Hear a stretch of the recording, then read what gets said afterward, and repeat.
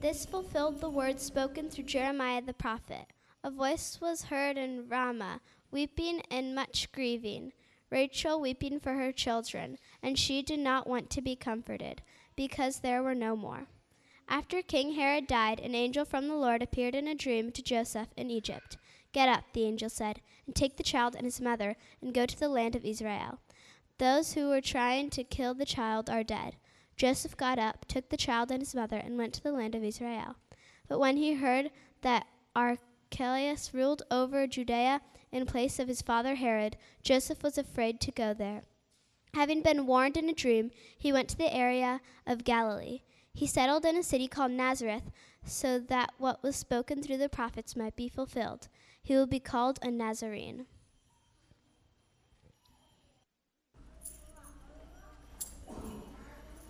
Thank you, Kevin, for reading. Thank you, Olive, for reading. We hear these stories each year, and they can become just very familiar. So familiar that we often lose sight that the Christmas story is told and experienced in the crucible of life. It happens in the mundane and real realities of our lives that include our memories and our longings, includes our hopes for something better and for something new.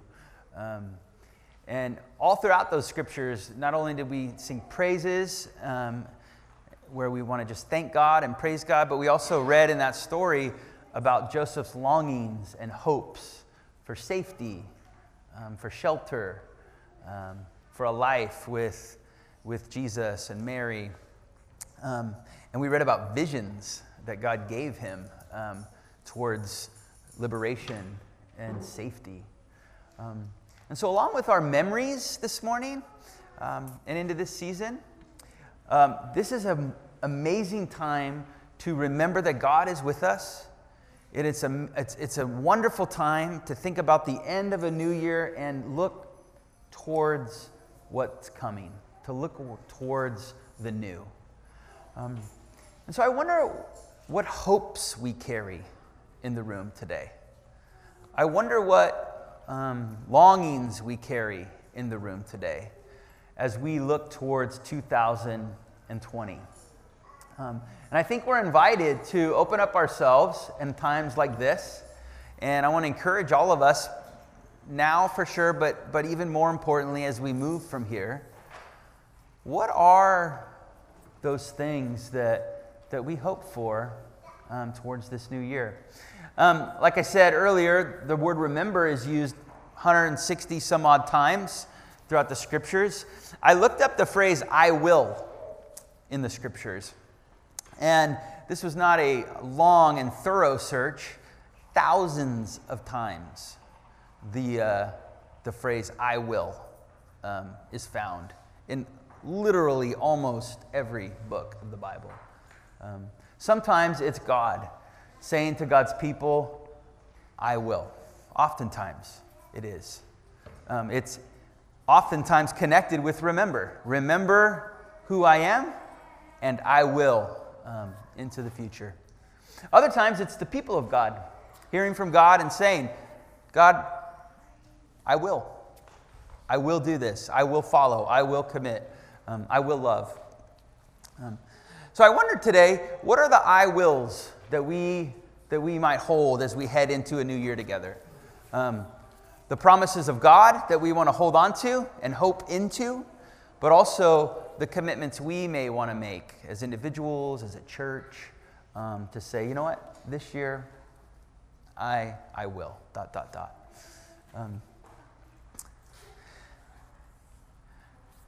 Are there any hopes that come to mind among us that you'd want to share as a prayer with your church body? Sometimes these can be very personal, so we may not want to share those, and there's no push on that today. But this can also be a space to say, yeah, I really am hoping for this, and I'd like to make a public kind of mention of that. Yeah, Tamara. I hope to find a community like this where I live now. Last week I was actually in Connecticut at Mass with some of my mom's family, and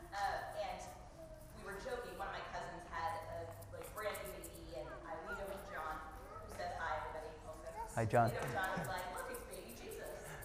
And it was kind of a joke, but then the more I thought about it, it became kind of profound when you think about, we often say here, God's Spirit dwells among us. Amen. And I'm like, well, there is Jesus in each of us, and how special that is. And what a gift to worship with my, biological family, but all of my family, as I refer to you. And getting to come down and be with all my people is such a giant gift. And my hope is that we would continue to find ways that we would live out that promise of Christ in you, the hope of glory. Amen. And that we bring hope to so many people. And when I think about not just this year, but the years that I've participated in this community, and the hope and, just giant love in the hard times and the abundant times, it's I hope to find you somewhere where your doppelganger.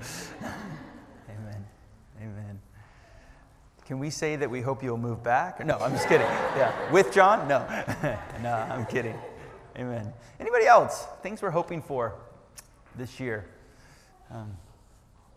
Yeah, Tiff. Yeah, we have hopes for Micaiah, Yeah. and just we're trusting God. Amen. Because he's not here, so I'm going to cry. Amen. Just trusting that God has for him. Amen. Amen. I'm hoping for a full night's sleep. Yeah. Yeah. Amen. Amen. Any other hopes people want to share? Yeah, cool. We have hopes for a child. Amen. Amen. Amen. Amen. Amen.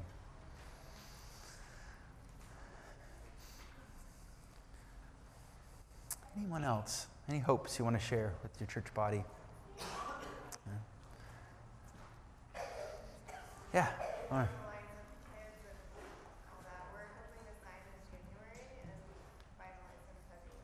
Amen. Amen. Cool. Cool. Say that again. Yeah. Yeah. Amen. Anybody else? Things you're hoping for this year that you would want to share? I invite all of us to find some time this week to kind of do some introspective prayer. And God, can we dare to name and trust God with the hopes and longings of our hearts? Not think them away, not rationalize them away, but honor them and be open with them to how God might move in those hopes. So I just encourage all of us to spend some time this week remembering and working with those longings and hopes that God has given us, and giving them space, because God might want to do something in those to shape us. The last thing I want to invite us to, and then we're going to sing a song and Misty's going to lead us in Eucharist, is we're in a series on the fruit of the Spirit. And we've looked at love and joy and peace during the Advent season. And now we're going to move into some of the other fruit of the Spirit into Epiphany. Can we name some of those together? I just gave you some. Love, joy, peace. What are some of the other fruit of the Spirit? Anybody remember? Patience, kindness, goodness, self-control, gentleness, long-suffering, yeah. Awesomeness? No, I don't think that's mine. Yeah. We're going to explore these together. And I wonder if for some of us, coming into 2020, maybe a New Year's resolution, if you would, might be to pick a fruit of the Spirit that we want to say, God, I want to cultivate this year. The fruit of the Spirit are gifts. God give those to us. They're not something we can just kind of make happen. But they're also things that, like fruit in a garden or on a tree, you cultivate. You open yourself up to. So I wonder if there's a fruit of the Spirit this year that you might want to say, God, I want to open myself up to to love, your kind of love. I want to open myself up to self-control in this area or that area or whatever. I want to figure out what you mean by goodness, and I want to open myself up to goodness, whatever that is. And we're going to have people sharing each Sunday, kind of helping us think about what these fruit are. Next week, we have some guests, Velasquez McBride, and Bobby Harrison are going to be sharing about love once again, to kind of get us back into it. And then we have other members of Mountainside that'll be exploring the different fruit of the Spirit. So this season, I encourage you to think about one that you might want to say, God, work with me on this one. I'd love to experience this more. I'm going to pray, and then we're going to sing one more song, and then Misty's going to come and lead us in the Eucharist this morning, all right? God, we stand here this last Sunday of this calendar year, this